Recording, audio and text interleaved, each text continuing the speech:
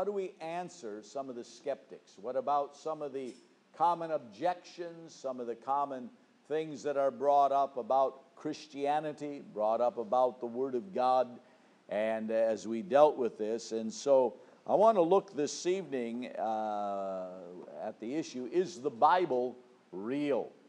And so how many know the Word of God comes under great assault? It was some time ago, there was an atheist group at the University of Texas, and they were seeking to make a point by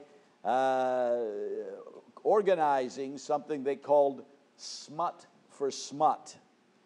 And so they were exchanging pornography for Bibles. And so the idea of this was, their claim was that the Bible, and as a religious book, contains violence. It sparks religious wars. It advocates the mistreatment of women, and therefore is no better than pornography. And so obviously this is a statement of ignorance, not as well as just opposing all that God is. But there are those who have certain objections to Christianity because of the Bible. Now, how many know we base what we believe on the Bible? We preach the Bible. We want to live the Bible. We believe the Bible. Amen. And so, but the point is this comes under assault. If you witness to people and you're going to use the Word of God, that's some folks are going to challenge that, right? And they do so with different ways. They have different arguments, but the issue or the theme of the argument that is brought forth often is that the Bible can't be trusted. That basically it's, at least to the point that you actually believe it and follow it and accept the book as being authoritative in your life. And so, there's all kinds of statements that arise out of this, such as, it's unreliable, it's inaccurate, it's disproven, it's culturally regressive or repressive. And so I want to look at some things this evening, and my focus here is not to try to prove. How many know that you can't prove anything when people don't want to be proven to? But I do want to minister this evening in something that can help us and give us an understanding, because you and I that are saved, we're saved because we believe God's Word. Amen. And we know that, and so, but many times we don't really realize all the dynamics that are involved. And so, I want you to understand Luke here, as we're going to look, at his record, is a physician. And on one hand, in Luke chapter 1, and he's establishing the foundation for why he's writing this account of the gospel. And the other text we're going to look at has to do with Jesus, who is encountered his disciples who are also dealing with an element of doubt. Amen. And how he brings the Word of God to bear upon their lives to help them and to encourage them. So let's look at these texts. Luke's Gospel, chapter 1 through 4. Inasmuch as many of us taken in hand to set in order a narrative of those things which have been fulfilled among us, just as those who from the very beginning were eyewitnesses and ministers of the word delivered them to us, it seemed good to me also, having a perfect understanding of all things from the very first, to write to you an orderly account, most excellent Theophilus, that you may know the certainty of those things in which you were instructed. So think of this. He's beginning this. He's referring to eyewitnesses. These are first-hand accounts. These are people who had lived when Jesus lived. They were there at the time when Jesus was crucified. They had seen the miracles. They probably witnessed the resurrection of Jesus from the dead. Amen.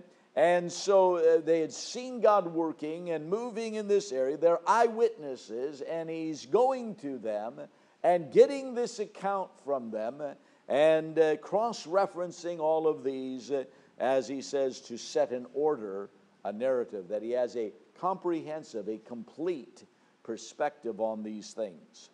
Luke chapter 24, let's look there then also, beginning in verse 13 on through 27. Now behold, two of them were traveling the same day to a village called Emmaus, which was 7 miles from Jerusalem, and they talked together of all the things which had happened. So it was, while they conversed and reasoned, that Jesus himself drew near and went with them. But their eyes were restrained, so they did not know him. And he said to them, "What kind of conversation is this that you have one with another as you walk here and are so sad?"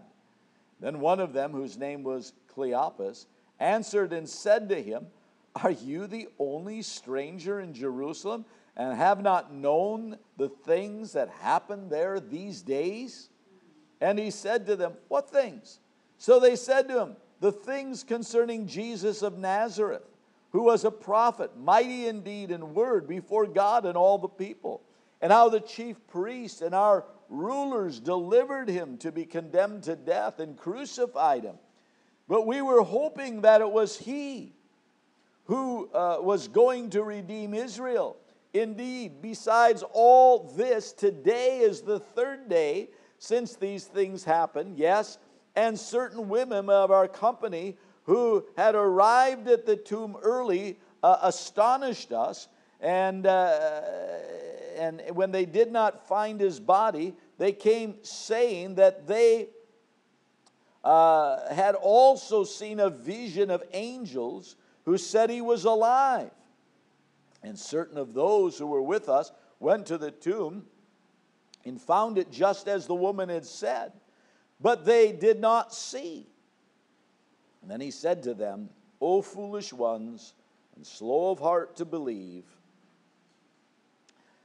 in all that the prophets have spoken, ought not the Christ have suffered these things, and to enter into his glory?" And beginning at Moses and all the prophets, he expounded to them all the scriptures, the things concerning himself. So I want us to understand this evening that this Bible, amen, whether you have a printed version or the electronic, this Bible this evening is a trustworthy book. Amen. And so the Bible is the Word of God to man. It's God's self-revelation. It is the only means to know God and what he wants for his people. In other words, we cannot know who God is. We cannot know what he's like. We cannot know what his will is apart from this self-revelation of God. This is not discovered. It's not discerned by anything that we initiate. It does not originate with men. It doesn't come through our ponderings. It doesn't come through our imaginings. It doesn't come through reasoning or even life experience. It comes through the revelation of God's Word. And what's so astounding, and I know that you've heard this before at different times, but when we consider the Word of God, here's a collection. The Bible really is a collection of books. And it's comprised of 66 different books that were written over 2,000 years of time. There's some 40 different authors that have contributed to this. There's different languages. It was written in different continents by those of different occupations. Amen. And as this was compiled, the amazing thing is we have a unified book. We have a book that the theme and the subject, there's a continuity, there's a flow. Amen. There's an agreement within this. And so despite all of these other differences, now you know very well what it's like trying to get someone to agree on something. You know, we got experts today and they can never agree on what something it really is and how it really works. You know, they may speak authoritatively. They may, state what their credentials are. But, then someone else, they've got credentials. No, it's not this way. This disproves this. You get the people giving an account of something, a game many times that's played, and where people begin to pass on some information. And, it doesn't stay the same. The strange, bizarre twists and turns, so that the end result is nothing like the beginning. But see, that's not true with the Word of God. There's the continuity. There's the cohesiveness that is involved in this. And so, there's sometimes it was stated that, that you hear that, this is just a myth, that these accounts in the Word of God, they're myth. They're like a legend. But you see, the problem with that this evening is that these things were written in the time frame of eyewitnesses. These things could be corroborated. These things could be investigated. These things, by doing so, would and could easily have been proven that they were not so, but this is not the case. And so, not only that, but there was no refuting, amen. And so, we're dealing with eyewitnesses. Not only that, but it's interesting here that in our text, these men are making reference to these women that were at the tomb. Now, we know this story, right? We've read the stories of the resurrection, the women at the tomb. But think about this, and especially from the times of the Bibles, in the cultural perspective, if you wanted to bolster a story, if you wanted to bring influence, you did not have women, amen, as witnesses, because women were not even allowed to be witnesses in the courts. They could not testify, right? So you're picking very unlikely individuals to use, amen, as a reference to bolster or to verify, amen. So that's not the way you would go about establishing a myth, amen. You would try to look for those who, would seem to be in the know, those who would seem to carry weight, those that would seem to have influence. And so, we have these as eyewitnesses. We have this incredible picture, and so people, when they're going to try to convince you of something, they don't take the weakest link in the argument, right? They emphasize the strongest points and ignore the rest. And so think of this. And so you have those others who were followers of Jesus. And, again, we're not looking at the educated. We're not looking at those that people would go, oh, yes, we know these are authoritative people. These are experts. These are individuals. We're talking about disciples here. Amen? And these disciples, when you read through the Word of God, and I love this, it doesn't edit out. It doesn't airbrush over the flaws and the failures and the weak point. It shows us their humanity. It shows us their weakness. It shows us their pride. It shows us bad decisions. It shows us, amen, some of the foolish things, amen, the contentiousness that was among them. It reveals it all, amen, instead of covering it over. That's not what you use, amen, when you're trying to establish something, amen. That's, you won't get that in people's biographies very often, right? You're not going to get that in Hillary Clinton's biography. Amen. And so, but it's there in the Bible. Not all the exact detail, but we get the insight. We have this understanding in the Word of God. And so, not only that, but, when we read the Word of God, there is a lot of detail. There's a lot, you get a picture. You can almost picture what's going on. There are details that are brought out. There's backdrop. There's interaction. There's a number of different things. But you see, a legend is never detailed. Amen? It really wasn't until modern times where modern fiction writers learned the technique of the narrative and adding in all of the details. This is a relatively modern literary development. But for centuries, legends were very vague, right?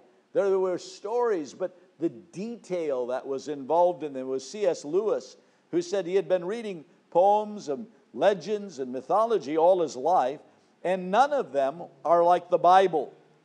Amen. And so he says either this is in fact a reported issue, a reported event, or a statement of what has actually happened, or some unknown writer in the 2nd century, without knowledge of any predecessors, has suddenly anticipated the technique of modern realistic narrative. Amen. And then nobody since then, until modern times, had rediscovered that. And so, he's pointing these out. So what we're talking about is the trustworthiness of the Bible, the fact that, listen, folks, this isn't a legend. It's not mythology. That's a very common, well, that's just mythology. No, it's not mythology. And so because of these reasons, the ancient texts are accurate. Amen. And so many times the argument or the complaint is, well, these have all changed over time. And so, that it's been changing, and so we get even different cults today come up with their own ideas because, well, this has been changed. What was then isn't now, and so we're going back to original different things. And so, but this is not true either. And so, there's multitudes of ancient texts that are in existence. So you have things like the Dead Sea Scrolls. You have other, when we speak of text, we're talking about biblical records. Amen. Some of these, of course, are partial. Some of them are complete. But to realize that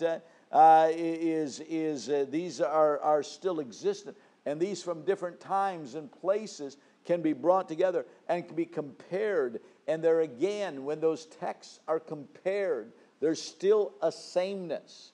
There's still the similarity. There's still the agreement that's involved in this. Caesar wrote on the Gallic Wars. And so this was his account, a historical perspective.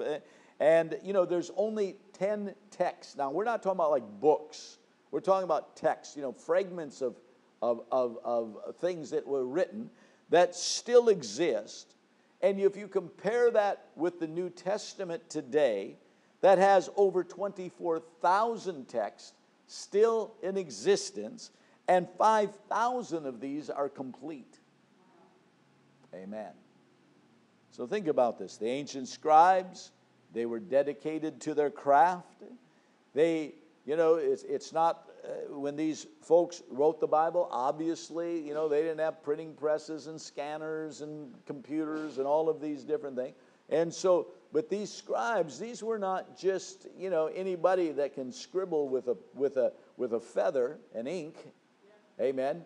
These were people that were educated and dedicated to this task of accuracy. And one of the things that they did, and I don't understand the technique completely, but that there was a numeric value assigned to the letters that were, as they would copy these texts.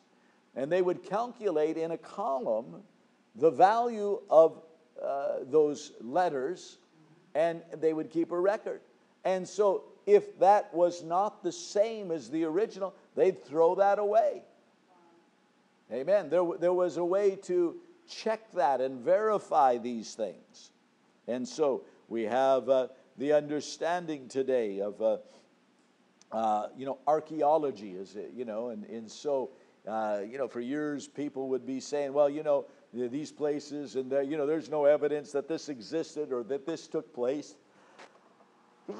But one of the marvels of archaeology is that, a lot of these biblical places, and many times the artifacts that are found within those places verify not only the fact that this place actually did exist in the Bible, but that there were events that took place that the Bible records.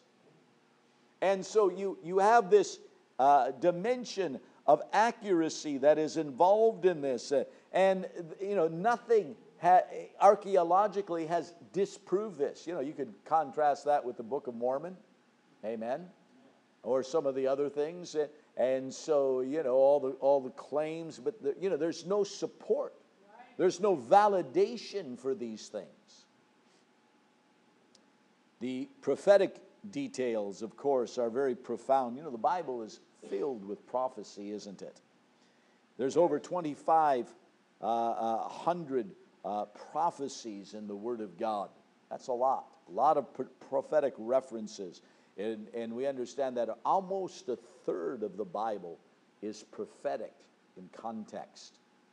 But these specific prophecies in the Word of God, most of which have already been fulfilled. Someone said around 2,000 of these, so we're looking at about 4/5 of the prophecies in the Word of God have already been fulfilled. And so, the only way that this could be so is if there's a divine inspiration. There's some profound examples. Isaiah wrote 180 years before this took place of a certain king, and he gives a name to this king. This king's name is Cyrus. And he says of Cyrus that he will be the one who will destroy Babylon. He will be the one to conquer Egypt. Amen. And so thinking of this is written 180 years before. We're not talking about mere prognostication. We're not talking about, divining and coming up with some obscure fortune cookie type of statement. We're talking about specific things that God said He was going to do. You have in the book of Daniel again, who wrote and recorded of a decree that would be issued, that would end the captivity of Israel, and that on the time that decree is issued, there would be 360 years to the day that the Messiah would be announced. Amen. To the cutting off of the Messiah, actually. And what's so profound is from that time that Daniel made that statement to the time Jesus came, amen, and basically weeping over Jerusalem, and had come on, not just come on the scene, but the fact that Jesus made this statement, gave up the people of Israel. In other words, there's a judgment there. There's an exact time frame that's involved in this, amen, of 173,880 days. And this is exactly to the point, amen, to be calculated. So think about this. For that number of prophecies to be fulfilled, okay, people talk about chance. I mean, that's a chance. Well, just chance. How many understand things about chance, right? Your chances of winning the lottery. People do win. But, the number is astronomical. But the chances of some 2,000 scriptures being prophetically fulfilled is like 1 in 10 to the 2,000th power. Wow. Okay? So what you're doing is you're taking 10 with 2,000 zeros after that. That's a big number. They don't even got a name for that number. That's why they called it to the such and such power, right? And so we're talking about 1 in that number, and supposedly that's the calculations, the odds of that taking place just by itself. So there's this misunderstanding that is involved many times in the Word of God. Jesus is dealing with these men, and He's dealing with something. They don't get it, right? They don't see this. Now think of this. These men are saved. These, in the sense that they had believed in Jesus, they followed Jesus. They're not sinners, amen. But there's a certain blindness or an inability to see correctly. And many people simply misunderstand the Bible. And in misunderstanding, we say, well, is it reliable, right? So, Jesus has been telling, through his ministry, he's been telling them how this is going to play out, right? I'm going to go to the cross. I'm going to die. I'm going to be betrayed. I'm going to rise again the third day. Okay, so here's all of these things. He's talking about, the fact that there's the kingdom that's going to come, talking about all of the other events. And so about all these things that were going to happen, yet his own followers, as he's talking to them, they're looking at the events as they see them, and how they understand them, and what they thought Jesus said. And it's not adding up. Amen. In their minds, this is not adding up, because what they thought they heard, how they understood what Jesus said, and what they're looking at in terms of the outworking of it, it doesn't seem to connect. And so, thinking of this, so Jesus is, here's these guys, and they're talking about these events. Jesus shows up, they don't recognize him. And, this is incredible. They're talking about Jesus. Jesus is there, and they don't even know he is. Amen. And so, think about this. What you talking about? Oh, we're talking about Jesus. Jesus, tell me. What are you talking about? And so, think as they respond to him, they're dealing with some doubt here, right? They're dealing with something. They're having a difficulty, as I said, reconciling what they thought they understood and what they're looking at in terms of events as they played out. And so, it's very possible that people can misunderstand things for various reasons. And so, like an example, people can, many times I understand, look at the Word of God just like, here's the Sadducees who did not believe in the resurrection, and so they're wanting to know whose wife this woman is going to be after consecutive husbands have died. And Jesus says, you don't understand the Scripture or the power of God. Okay? They're approaching this the wrong way. Some people, it's like, well, the Word of God, for instance, it advocates polygamy. Well, you see polygamy in the Bible, right? And we wrestle with how many of them, well, does God approve of that? Well, what you look at in the Word of God, every reference, every example of polygamy in the Word of God is not good. Yeah. Right? It's not like God is showing that this is a good thing. It's there. God reveals things, but not everything that is written is about his will. Do you follow it? Just because it's in the Bible, God says, yes, this is what I want. This is what I want you to do. Those things are there, but you see, there's a misreading of that. How many understand it's the contradictions in the Word of God? It's not that the Word of God actually is self-contradictory. It's our approach to it. It's our understanding. Sometimes it's because we already have a predetermined perspective. We make assumptions of how this is.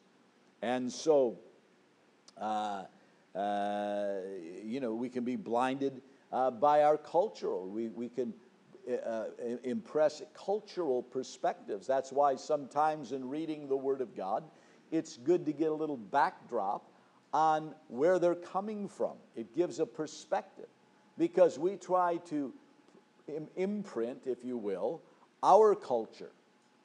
Amen?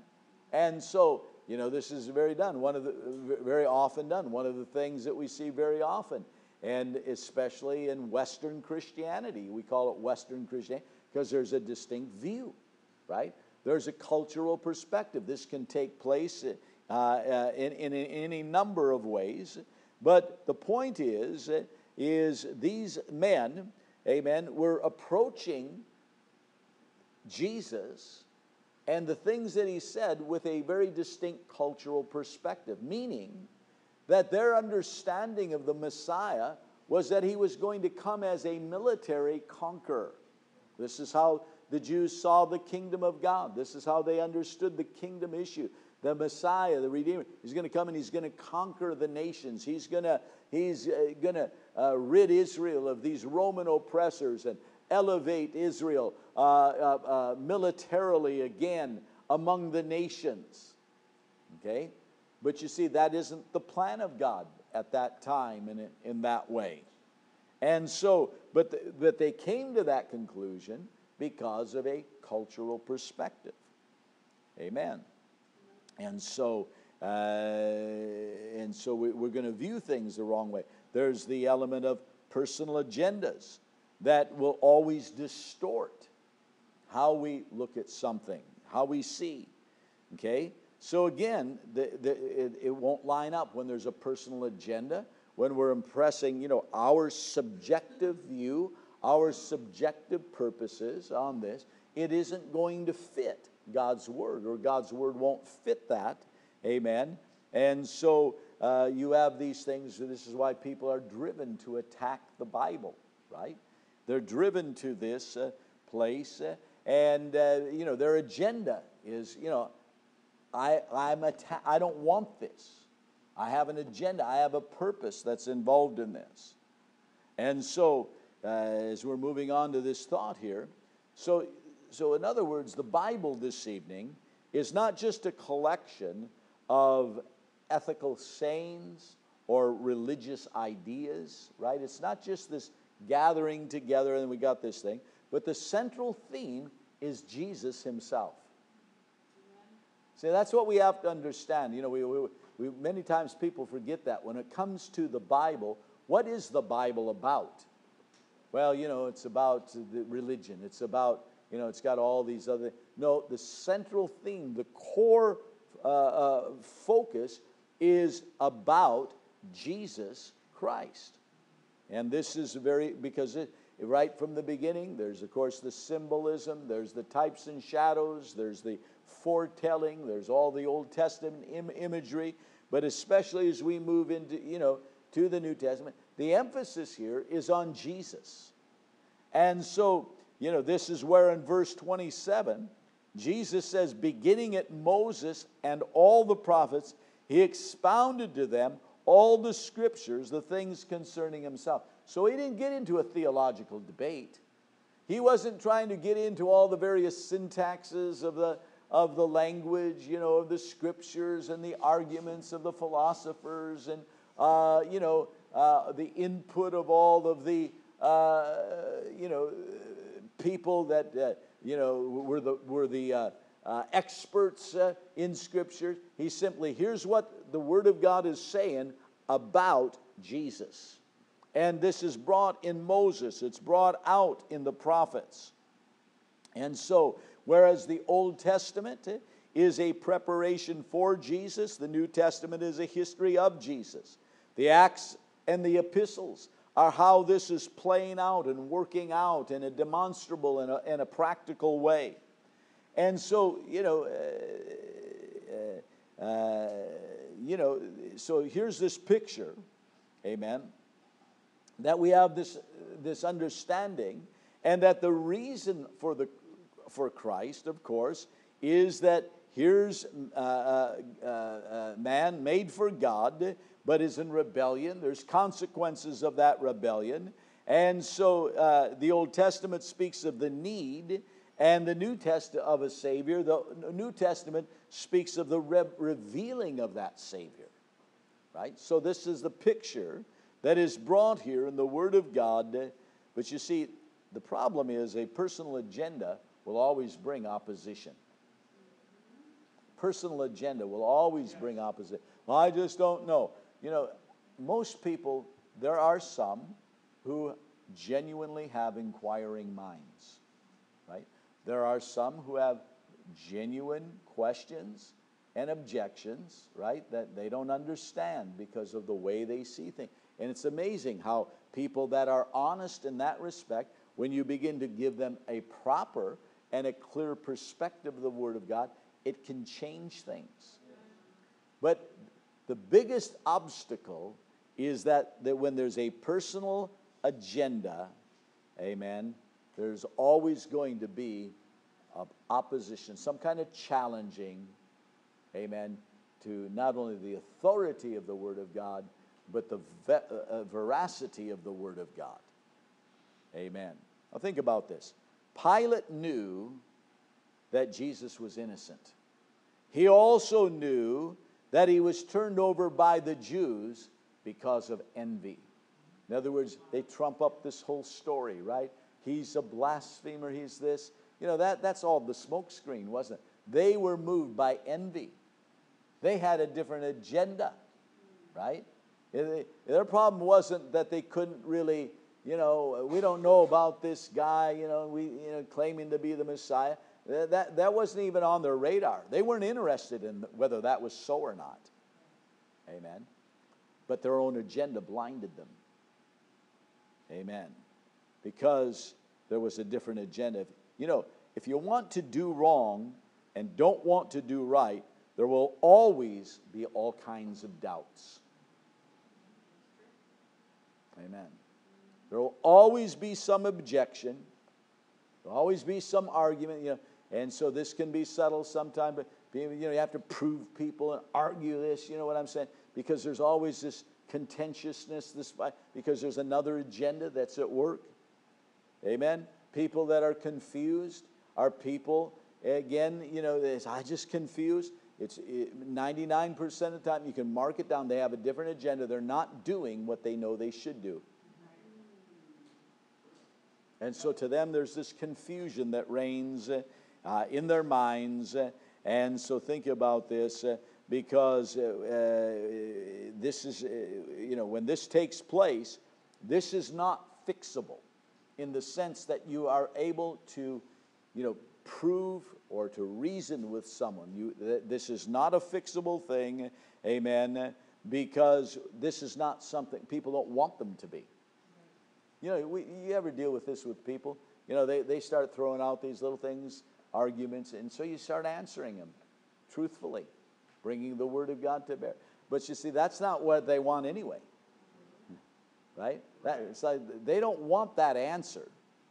They don't want to know. They don't, because there's a conduct or lifestyle, amen, and they don't want to yield to the moral reality that's involved, amen, and deal with their sin.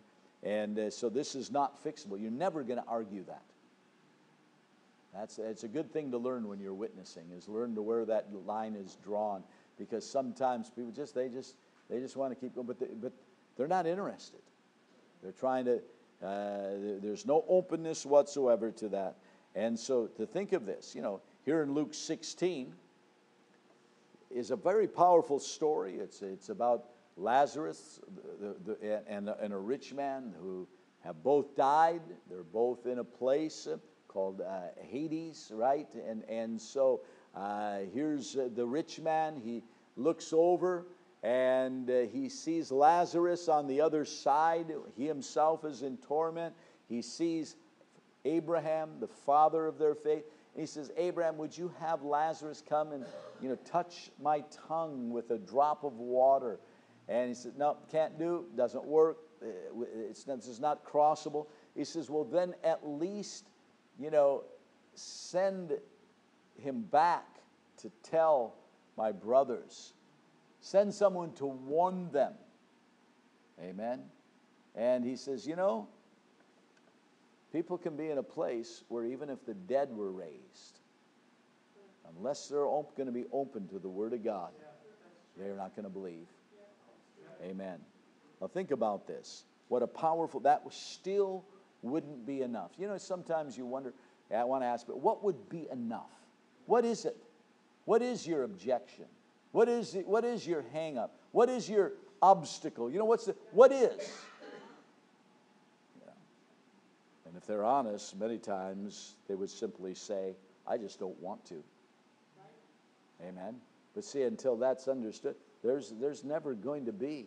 Doesn't matter, And so this is a problem, amen, because this is what the nature of the Word of God is. Amen. And so, the power of will, the moral issues can blind us. Amen. And I just can't believe. I just can't believe. Well, Yeah, we really can. Because all of our personal oppositions that we have never removes the accountability. I want to close with the reality that this is a supernatural book. So Jesus uses the Word of God. He uses the Scripture. And he does so by bringing this with a proper clarity, amen, and a correct perspective. Okay? So in other words, this is what we look at when we look at Jesus using the Word of God. That's why early on in his ministry, he says, well, you've heard it said, but I say to you. He's not just bringing a new spin. He said the problem is was an incorrect understanding and application. I'm telling you what the correct intent of God is. Amen. And so, first of all, when we look at this supernatural book, it reveals the need of a Savior. All the way from Moses to the prophets, because of sin, this is not something that can be fixed ourselves. Right? We can't fix this ourselves. And so this is always the issue. You know, people can talk about religion. Getting people, okay, let's get back to the sin issue. Okay? Right? We're sinners. Yeah. Okay, yeah. Okay. So what about this sin issue? How is that resolved? How is that fixed? How is that dealt with? Well, you got to try to be good. Oh, really? Well, you got to go to our church. I mean, you got to wear certain kind of underwear. You've got to acknowledge. How does that solve sin? How does that deal with the sin? See, it doesn't. This is where the Word of God alone really deals with the sin issue. And what it reveals to us is that's why, amen, to be right with God, you had to understand Jesus had to suffer. Right? That's why the Word of God is so brilliant. But the Word of God deals with and addresses. It doesn't talk about, all the motivational things and how we can be better and try. It has a real answer. In fact, the only answer, you begin to talk about, what is the answer for sin? Well, there isn't one. We have not only then this picture here of the sin issue, but God's provision that is brought to us. This is the revelation here. We're looking at this text. Jesus is revealing, right? We're dealing with some things that give to us an understanding. This is a supernatural book. This is why it's not a book man would write if he could. And if he could, he wouldn't. Amen?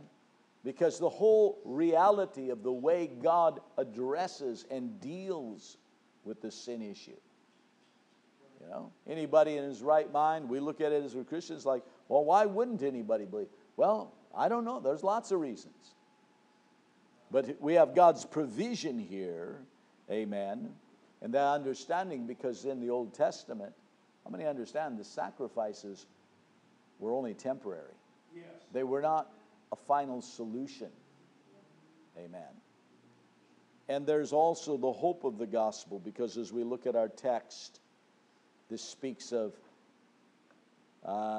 the entering into his glory. We're looking at these verses here, amen, that beginning at Moses and the prophets, he expounded them. He says, ought not Christ to have suffered these things and to enter into his glory? And so think of this here. This is where the power of sin is defeated. This is where something supernatural has taken place. Amen. Something is alive. Amen. And so they're hearing this. And in verse 32, the Bible says their hearts burned within them. Amen.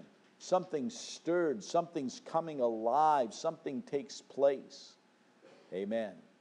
One of the incredible things, and there are people who over the course of time who had been absolute skeptics, maybe even atheists entirely, who did not believe the Word of God at all, but they set out to disprove it, but they set out to disprove it with an open or an honest heart. In other words, they're going to look at it. And it's amazing how many people over time in our our contemporary. We have Les Strobel's. Amen. He was a writer for a leading magazine. I think a legal writer. Amen. And his wife had gotten saved, bothered him. Amen. So he was going to disprove this. But the more he began to get into it, the more he began to look at this. Amen. You know, he didn't just go and as well because, okay, I'm just going to get religious. But because he began to look at this and say, there's something different about the Word of God. There's something unique about the Word of God.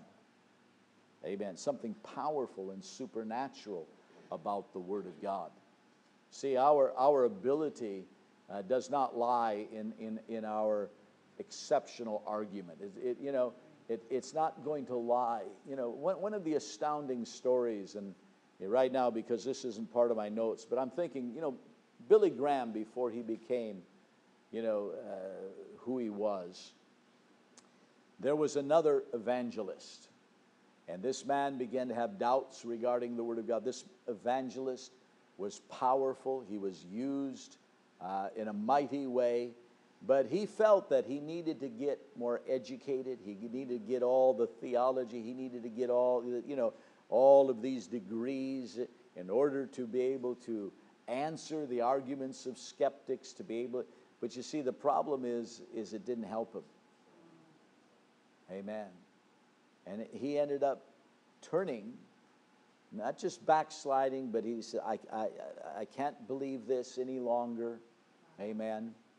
But you see, the Word of God, amen, is powerful. It's quick. It's sharper than any two-edged sword. Final thought. One of our missionaries that went in earlier days into China, and so we had, China is changing. It's becoming more and more open. But China was and still is communist. And so, but astoundingly, this missionary, he met a man who had read the Bible in university. He read the Bible there because it was part of their history lesson, so that they could see or expose all the myths in the Bible. So this is just too crazy. Look at this foolish Bible. Okay, but as he's reading this Chinese man, something's taking place. He says, it just began to make sense to a degree. It just, something began to get a hold of him. And so when he met this missionary was able to witness to him, give him a clear perspective, kind of like the man, amen, in the desert, right? And begin to expound, here's the Word of God. And this man prayed a prayer, got gloriously saved, and asked our missionary, so would you write this prayer down so I can take it to my family? And they can pray this, and they can have what I have. Now think about, we're talking about the power of God's Word. Amen. See, that's why this evening we do need to be a people of the Word of God. Amen. Yes, there are doubts. Amen. There are skeptics. There's those that oppose. There's times when God's people deal with doubt. Amen. But see, the Word of God is what we need. The Word of God. This isn't about just, okay, so fine, you prove the Bible's true. Yep, wonderful statement. I believe that. No, but this is why we take the Word of God. It's why we need to read the Word of God. We need to eat the Word of God. We need to make that part of our lives. That's why we endeavor to consistently preach God's Word. Amen. Because it does something. It brings faith. It brings a power to change and transform us. Amen. Let's bow our heads. Our hearts are open before God this evening. And as we're in this place, we're looking at doubt. I know this evening, as we're here, we don't have people who are, rising up and they're challenging all the, the skeptics and the Gnosticism and all of those issues. But listen to me this evening. We can still deal with doubt, and many times that arises because of your perspective. Amen. We cannot impose, we cannot force an understanding of God, His Word, His work, of who He is. We cannot push that upon God's Word. Amen. We have to allow God's Word, amen, to reveal to us. There's might be folks this evening, and maybe you know in the background, you're not carrying a sign, I'm a doubter, but you deal with doubt. Amen. Because things don't align with how you think it should play out. Then you need to allow God's Word, amen, to set the perspective, not impose that. Maybe there's folks with agendas. Maybe you're here. Many times people, it's like they don't really want to get saved, or they don't want to really give their lives to Jesus. And they're coming up with all kinds of reasons, because we have to function with some kind of reason. And so we make these arguments, but see, they're not based on truth. They're not honest. There's an agenda. Amen. And that's hindering you, and maybe you're not saved tonight. You're not right with God. Amen. Going to church, we know that that's not going to do any good. Amen. Just going through motions. But we have the understanding, God reveals that we're sinners. We're lost without Him. There is no hope. Listen, we are going to give account. You will stand before God, every one of us. And our only hope is in Jesus tonight. He's the only one. He's the only way. There is no other.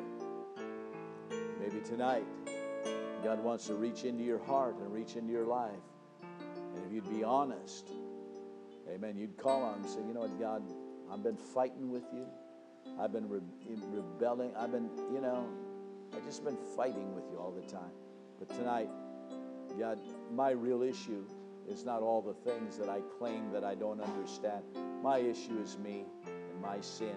And I want to ask you to forgive me and help me tonight.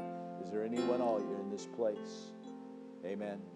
Be honest before God. Church, God, amen, wants us to be strengthened and encouraged. These men were disciples. These men were followers.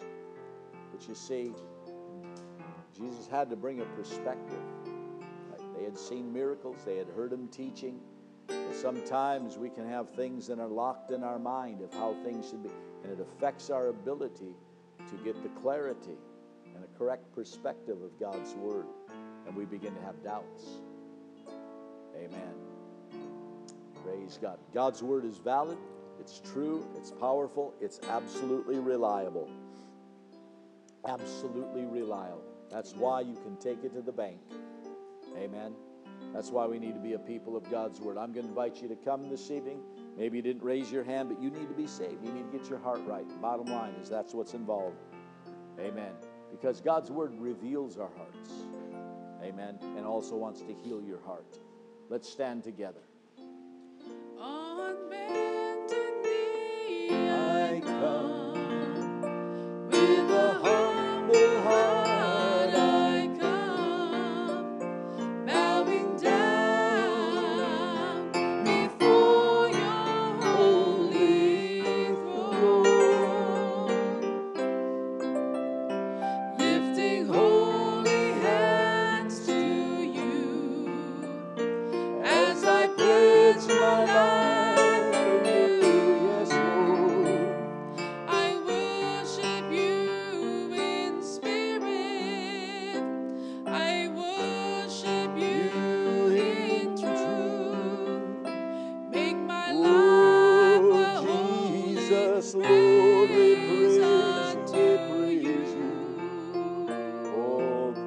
Let's thank God tonight. Let's give our Savior praise and worship.